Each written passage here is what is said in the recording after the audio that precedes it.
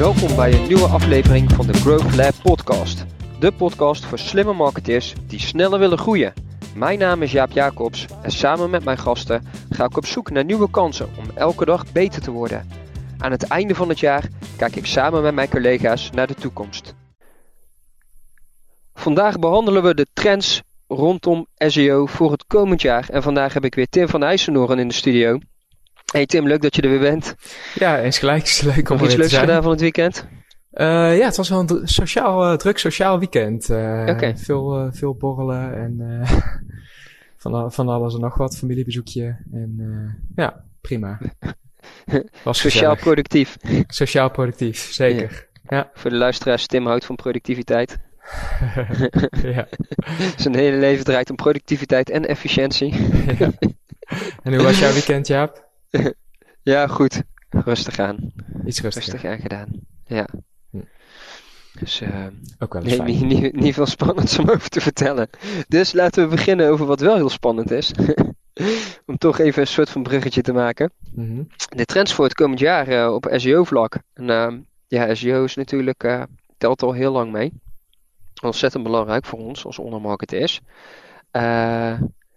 Gebeurt heel veel en soms lijkt het alsof er niks verandert. Dus ik ben heel benieuwd naar jouw blik daarop, Tim. Ja. Wat zie jij vooral als eerste om te benoemen? Ja, wat ik als eerste, wat mij heel erg opvalt, en dat is ook een focus die verandert vanuit de zoekmachines, met name Google, is dat het veel meer gaat om kwaliteit boven kwantiteit. Nou ja, goed, daar zijn we eigenlijk denk ik al jaren naartoe, is Google al jaren naartoe aan het werken. Lukt nog niet altijd om geweldige zoekresultaten te presenteren die echt passen bij je zoekopdracht. Maar ja, dat wordt wel steeds verfijnder, ook in het algoritme van Google. En wat je daarin nu ziet, is dat er nu de afgelopen jaren, het is eigenlijk altijd een beetje een balans tussen enerzijds wordt er steeds meer content gecreëerd, waardoor het eigenlijk steeds lastiger wordt om ertussen te komen. En aan de andere kant zie je dat dat Google daardoor ook steeds meer moeite heeft eigenlijk om die zoekresultaten relevant te houden. Mm-hmm. En nou ja, zo zag je nu afgelopen jaar bijvoorbeeld dat er heel veel AI-generated content werd gecreëerd. Dat er allerlei kleine sitejes opdoken die allemaal content van andere websites aftrokken en hergebruikten. Om zo eigenlijk geautomatiseerd hun website te vullen en toch ergens een beetje van traffic te kunnen realiseren. Ja, en daarvan zie je nu met de recente core update in afgelopen september dat Google eigenlijk dat soort praktijken wel weer gaat afstraffen. Geloof jij dan niet in AI-generated content? Volgens mij wel. Maar... Zeker wel. Ja. Wij zijn daar zelf ook al volop mee bezig, ook voor klanten. Alleen, het gaat er wel om de manier waarop je dat doet. En er zijn best wel goede tools inmiddels beschikbaar waarmee die je kunnen helpen. Alleen als je daarnaast, je moet toch nog als mens een klein stukje nog daarin... tweaken om het helemaal net Nederlands of om het kwalitatief goede content van te maken. En denk ook aan afbeeldingen. Nou ja, ook daar zie je natuurlijk steeds meer mogelijkheden. Recent is er al zelfs een kunstwedstrijd gewonnen door AI. Terwijl eigenlijk de jury die wist helemaal niet dat een van de inzendingen door AI was gegenereerd. Dus dat vond ik wel nu mooi stond eronder toch? In de footnote? Ja, precies. Maar ze kenden die tool niet. Dus, nee. Geniaal. Dus dat vond ik wel mooi. Dus ze konden ook de prijs niet intrekken, omdat het wel netjes vermeld was. Ja. Maar in ieder geval Google wordt daar wel beter in, dus in het herkennen van bepaalde patronen. Ja, precies. Die laatste update staat echt in het teken van zogenaamd helpful content. En wat je daarin ook ziet is dat ze echt meer gaan kijken van weet jij echt, draagt jouw content echt iets bij, ook ten opzichte van anderen? Of ben je alleen maar eigenlijk een copy-paste van heel veel andere sites die eigenlijk niet echt iets nieuws te vermelden hebben? Dus daaruit volgend kun je ook eigenlijk zeggen van als je content gaat creëren, wees nog eens extra kritisch in wat je dan produceert. Dan kan je beter minder doen.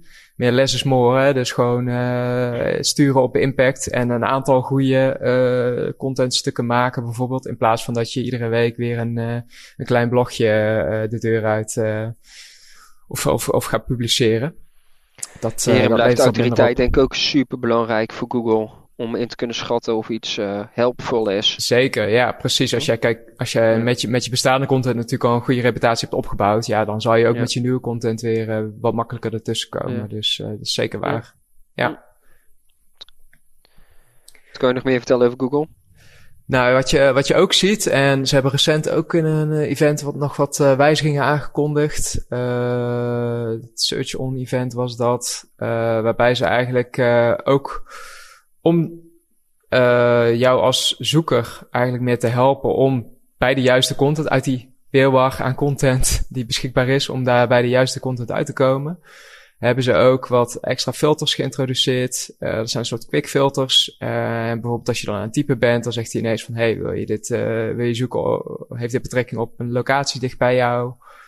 Of als je bijvoorbeeld naar producten op zoek bent, dan krijg je eigenlijk straks een veel uitgebreidere buying guide, waarin hij echt gaat vragen van, wil je dan doorzoeken op bepaalde merken?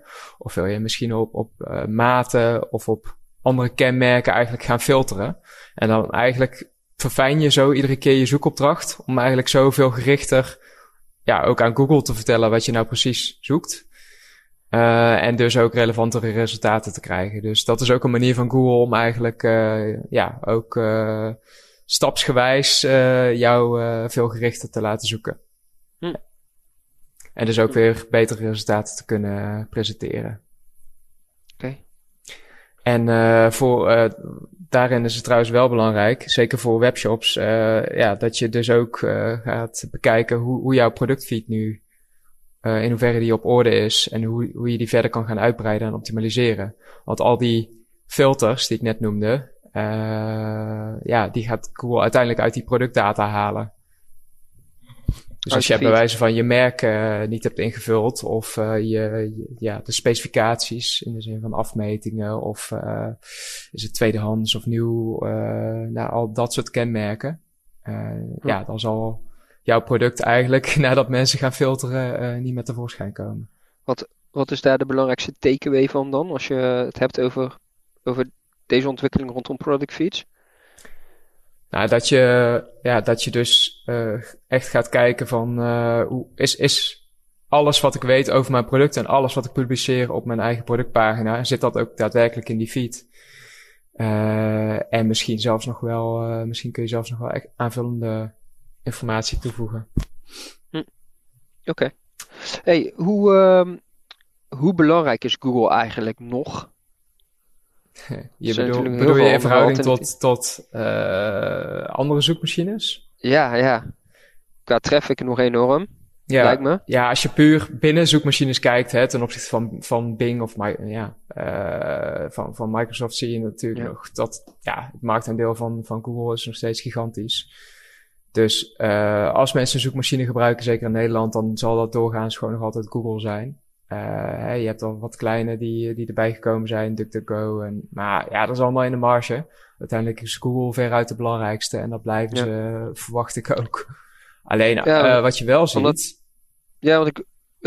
Want wij hebben de laatste tijd ook over van SEO inzetten voor klanten. Hangt er natuurlijk een beetje vanaf hoe competitief je markt is. Maar in hoeverre heeft dat nou echt zin? Mm-hmm. Maar kun je die strijd winnen? Zeker op e-commerce vlak is het gewoon ontzettend lastig om ergens binnen de topposities nog te komen.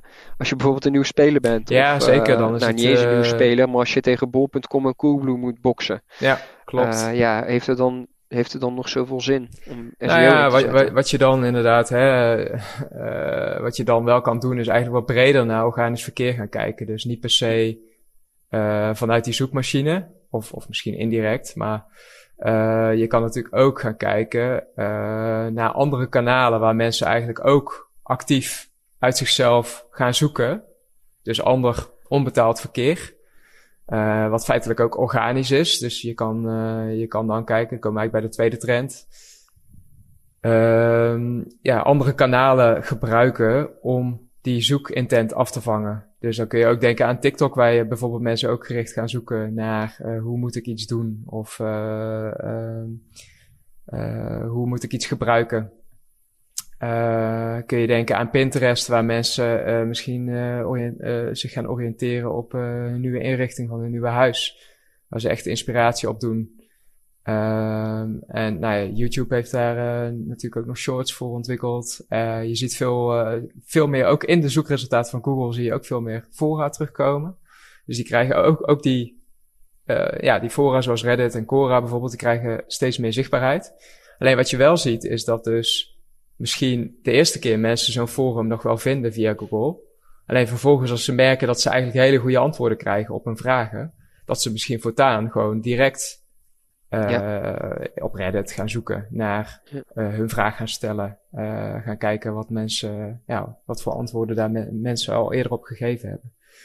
Ja, en Google maakt zichzelf ook ontzettend zorgen, hè? Ja, precies. Dan slaan mensen gewoon Google over. En er is onlangs inderdaad ook een onderzoek eigenlijk een statement afgegeven door Google zelf. Van we zien inderdaad dat steeds meer mensen TikTok, rechtstreeks naar TikTok gaan of naar fora inderdaad. Ik vond het trouwens heel bijzonder, dat statement. Ja. Gewoon even vanuit de communicatie ook van, wat wil je daarmee bereiken? Zou het een intern statement zijn geweest van jongens, we moeten harder aan de bak? Of, Ik denk dat het misschien iets te maken heeft met al die rechtszaken over Google's marktdominantie en hun monopoliepositie. Dat dit misschien net even een manier is om zichzelf, zeg maar, als iets minder als monopolist iets meer als de underdog weg te gaan zetten. Ja, precies. Ja, denk ik. Want uiteindelijk, we zien die trend zeker wel. Dat ook die kanalen heel erg groeien. Ook ten opzichte van Google wel enigszins. Maar als je de verhoudingen bekijkt, is het nu nog relatief klein. Maar wat jij net zei, als jij een nieuwe speler bent, dan kan het wel heel interessant zijn om juist op die nieuwe kanalen te duiken. Ja, omdat je daar dan niet ook die enorme concurrentie strijd aan hoeft te gaan. Ja, Google en Facebook en Instagram en TikTok zijn ook allemaal eerst klein geweest. Dus je weet het nooit. Ja. Nee, precies. En het ligt ook natuurlijk nog een beetje aan je doelgroep. Dus de doelgroep van Reddit en Quora is bijvoorbeeld weer heel anders dan die van TikTok, denk ik, over het algemeen. Maar zo kun je natuurlijk kijken vanuit jouw klantgroep wat daar heel goed bij want aansluit. hoe zou jij daar een keuze in maken? Welk platform organisch mogelijk interessant is? Ja, ik denk dat leeftijd daarin wel een belangrijke factor is. Je ziet dan, kijken naar TikTok, er zitten nu nog vooral jonge mensen op. Facebook is inmiddels dan weer een wat oudere doelgroep geworden. En als je kijkt naar Reddit en Quora, dan zitten daar weer meer tech-savvy mensen over het algemeen. Ja. Pinterest zie je dan, dat gaat eigenlijk ook vaak om een paar thema's die daar dan heel erg goed belicht zijn. Dus dan moet je denken do-it-yourself, meer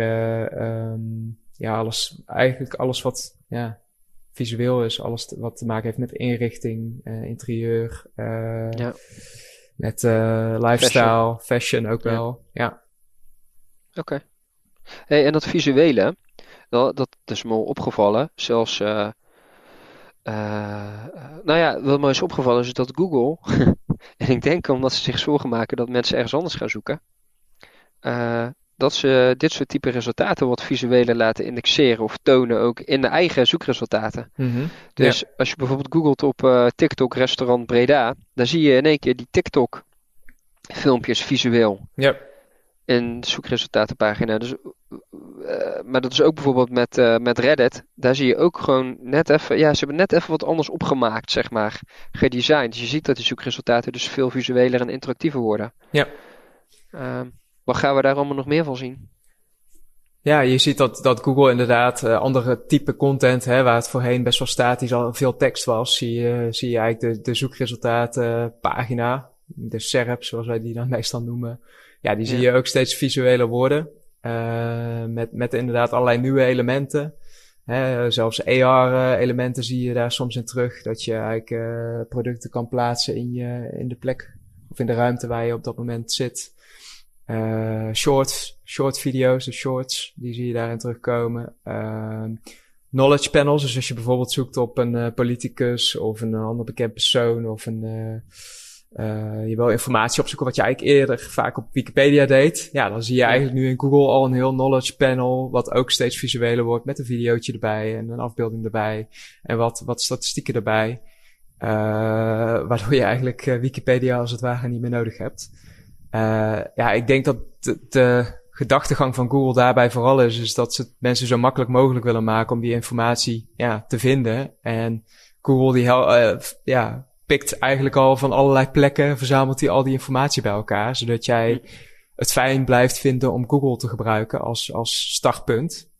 Ik denk dat dat een beetje de achterliggende gedachte is. En daarin hebben ze natuurlijk wel veel geleerd ook van, ook wel van de concurrentie. Dus bijvoorbeeld Pinterest. Als je kijkt naar de image search op Pinterest, die is supergoed. Als jij dus bij wijze van een foto maakt van een schilderij wat je ergens ziet, of een kledingstuk, en je zoekt soortgelijke items, dan vind je echt heel goed allerlei heel sterk gerelateerde alternatieven. Dus dat werkt echt supergoed om om soortgelijke items te vinden. En daarin zie je dat Google, en daar hebben ze ook aangekondigd onlangs, daar zijn ze eigenlijk in Amerika al langer mee bezig, zie je dat Google Lens, ik denk dat iedereen dat wel eens heeft gebruikt om een plant te identificeren bijvoorbeeld. Nee? Niet? Je hebt niet zo groene vingers wat dat betreft. Oké. Goed, in ieder geval, het is eigenlijk als je een Android-telefoon hebt, dan zit het eigenlijk al ingebouwd in je camera-app tegenwoordig. Wat je dan kan doen is dat je eigenlijk een icoontje kan aanklikken, de Google Lens icoontje, en dan richt je je camera op een bepaald object. En dat kan dus inderdaad een plant zijn, maar dat kan ook een kledingstuk zijn of een ander object. En Google die vertelt jou dan eigenlijk wat het is, op basis van die afbeelding. Dit is al best wel lang beschikbaar. Het is nog niet zo heel, zeker niet iedereen gebruikt het. Het was een beetje een gimmick misschien. En mensen hebben het een paar keer geprobeerd. Maar het zit nog niet heel erg in het systeem van mensen. Maar er gaat wel steeds meer komen. Dus wat ze nu hebben aangekondigd, wat dus ook naar Nederland komt, is dat je dan niet alleen dus op die foto kan zoeken naar een product. Maar dat je daar dan ook nog textueel een soort, je zoekopdracht kan verfijnen. Dus bij wijze van dat je zoekt op een plant en dat je Sansevieria. Dan krijg je Sansevieria en dan typ je erbij hoeveel water, bij wijze van. Oké. Of hoe verzorgen. En dan geeft Google je automatisch informatie over hoe je die planten het beste in leven kan houden. Hoe zien jouw planten er thuis uit? Daar ben ik trouwens wel benieuwd naar. Kunst. Kijk, dat is ook een manier. Dan heb je het niet nodig. Nee, ik ben niet van de afdeling planten. Nee, oké. Interessant. Ja, en sowieso die lens, laatst ook wel eens een keer een klant bij geholpen. Die wilde weten of die copycats had. Oh ja. Ja, dus dan zijn we foto's door dit systeem gaan voeren. Om te kijken of er een soort van vergelijkbare producten werden verkocht die nogal opvallend daarop leken. Mm-hmm. Dus je kan hier ontzettend toffe dingen mee doen. Ja, zeker. Ja, en hoe kun je het allemaal nog meer inzetten? Als je het hebt over dit soort visuele visuele elementen. Resultaten, snippets, hoe wil je het noemen? Eigenlijk dus het gaat vooral om beeldmateriaal, dus videoafbeeldingen, maar ook denk aan AR, VR. Je kan denken aan 360 graden producten bijvoorbeeld, of visuals. Maar wat vooral, als je kijkt naar wat voor mogelijkheden dit biedt voor marketeers, dan heb je eigenlijk twee dingen. Enerzijds wil je erop meeliften door in de content die je maakt en die je publiceert, ervoor te zorgen dat je dus ook dat soort visuele elementen allemaal mee gaat nemen, zodat die ook weer door de zoekmachines goed geïndexeerd kunnen worden. En anderzijds kun je ook, zie je dat dat er ook gewoon een verandering gaande is in mediavoorkeur. Dus mensen grijpen eerder naar zo'n video of een camera om te gaan zoeken.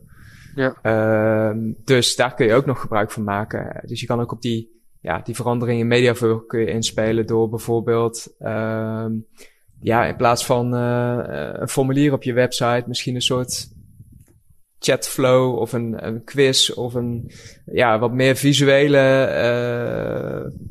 eigenlijk een visueel formulier bijvoorbeeld aan te bieden, maar dan in de vorm van een spelletje of in de vorm van een quiz waarin je die stapsgewijs doorloopt met visuele ondersteuning. En dat is eigenlijk een veel fijnere, leukere manier misschien om bijvoorbeeld in contact te komen met een bedrijf dan dat je echt een heel stoffig formulier met 20 velden moet doorlopen. Ja, inderdaad. Dus dat is een manier hoe je dat bijvoorbeeld kan doen. Als je kijkt naar offline, dan zou je ook zie je bijvoorbeeld ook QR-codes, dat voorheen natuurlijk een medium was wat eigenlijk niet gebruikt werd. Nou, dankzij corona weet inmiddels iedereen ook hoe ze zo'n QR-code moeten scannen. Dus dat kun je ook dan weer gebruiken om van daaruit in jouw ervaring te komen. Even denken. Wat leuk voorbeeldje is misschien ook nog wat we recent voor een klant hebben gedaan. Lampidee, die hebben eigenlijk een aantal producten, hele populaire producten. En ja, dat zijn dan ook wat duurdere producten waar mensen best wel twijfel hebben over of het dan precies past in een interieur, hoe groot het is, hoe de kleur uitkomt in een interieur, dat soort zaken. Wat we daar gedaan hebben samen met een zusterbureau van ons, Bodley. Zij hebben eigenlijk AR-modellen gemaakt van die lampen. En die kan je dan eigenlijk door met je telefoon die productpagina te bezoeken, dan kun je eigenlijk, net als dat je productafbeeldingen kan bekijken, kan je ook op de AR-ervaring klikken. En dan kun je dus eigenlijk dat product zelf in je eigen huis gaan plaatsen. En de resultaten daarvan waren ook supergoed. We hebben dat ook AB-test versus producten, of hetzelfde product zonder die AR-ervaring. En dan zie je dat het ook zorgt voor een veel hogere conversie, omdat mensen dus anders vaak, je kan je bedenken dat je in de winkel heb je natuurlijk ook een veel hogere conversie dan online. Over het algemeen, waarom? Mensen kunnen het even voelen, aanraken, zien. En vooral dat zien, dat wordt nu veel levendiger. Dus mensen zijn minder bang om het verkeerde product te kopen op deze manier. En dat zie je ook door doorwerken in de conversie. Ik ben zelf ook op zoek naar een nieuw bankstel. Oh, kijk. En ik merk inderdaad dat zoiets zo ontzettend fijn zou zijn. Ja. En ik weet eigenlijk ook zeker dat nu heeft bijna nog niemand dit. Dat je inderdaad middels AR zeg maar kan zien hoe het eruit ziet thuis. En misschien als je daarmee start en je bent een van de eerste, je zal wel effect merken, maar misschien nog niet heel veel. Maar er komt natuurlijk een moment dat iedereen dit aanbiedt. Ja. En als jij dan degene bent die dat niet heeft, nou dan kun je het vergeten, denk ik. Ja, dan wordt het niet meer gekocht bij je. Heeft ook nog wel te maken met het type product. Ik denk, lamp leent zich daar natuurlijk wel heel mooi voor, want je hoeft daar niet op de proef zitten, zoals bij een bank. Want nee, zeker. Bij een bank heb je dat dan ook weer als ervaring. Maar je ziet wel, ook bij meubels zie je, IKEA heeft het volgens mij ingezet. Ja. En er zijn nog wel meer grotere partijen. Ja. Dus zeker interessant om te gaan bekijken, inderdaad. Ja.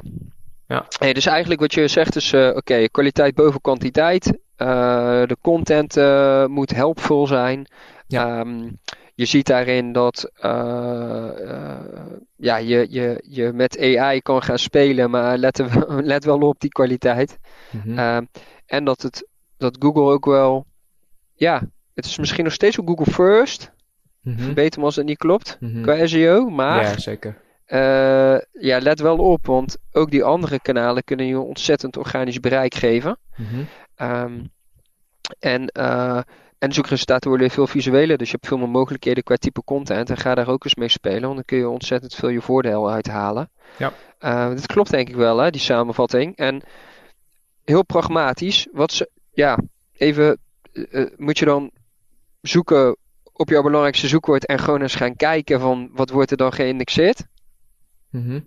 Ja, ik denk dat dat een goed startpunt is om een beter idee te krijgen van al die nieuwe ontwikkelingen. Want dat is eigenlijk een heel simpele methode. Maar ik denk dat je heel erg schrikt misschien wel als je een paar gewoon voorbeeldzoekopdrachten zou doen van jouw potentiële klanten.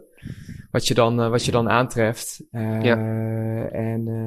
Wordt dan een YouTube geïndexeerd of een TikTok of... Ja. Precies. Dat, en wat je ook nog zou kunnen doen is dat je dan bijvoorbeeld ook site dubbele punt en dan je eigen website er nog bij zet. Om eens te kijken van, mijn resultaten, hoe worden die dan vertoond in relatie tot wat je dan eerder gezien hebt. Mis je dan nog bepaalde visuele content of hoe sta je er dan bij eigenlijk? Ja, top. Heb je nog een ultieme tip als afsluiter? Een ultieme tip. Misschien wel eentje. Ik denk het belangrijkste is dat je gaat kijken naar impact. Dus je kan wel gewoon in de breedte gaan kijken naar hoe word ik gevonden. Maar uiteindelijk wil je vooral gaan kijken naar welke pagina of welke ingangen leveren mij nu uiteindelijk het meeste op. Dus waar komt daadwerkelijk omzet uit? Dus of leads of sales. En dat je daar gaat starten. En hoe sta je dan? Hoe ben je dan zichtbaar in de organische zoekresultaten? En misschien heb je wel, we zien vaak bij klanten, we maken dan SEO impact analyses. We zien vaak bij klanten dat je top 10 pagina's, die zorgen gewoon meestal voor misschien wel 80% van je omzet uit organisch. Dus als je daar een plekje kan veroveren, en zeker als je al in de top 10 staat, of liever nog in de top 3, dan gaat het ga je heel snel groei realiseren. Doordat je dan een plekje omhoog kan schuiven. Dankjewel Tim. Ik denk een heel compleet verhaal. En we gaan er een mooi jaar van maken. Zeker. Bedankt voor het luisteren naar deze Growth Lab podcast. Wil je ons volgen? Ga dan snel naar fingerspeech.nl/growth-lab. Dit is namelijk de gratis community voor slimme marketeers die willen groeien. Meld je aan en je ontvangt de beste content over growth marketing, experimenteren en over de laatste ontwikkelingen in ons vakgebied.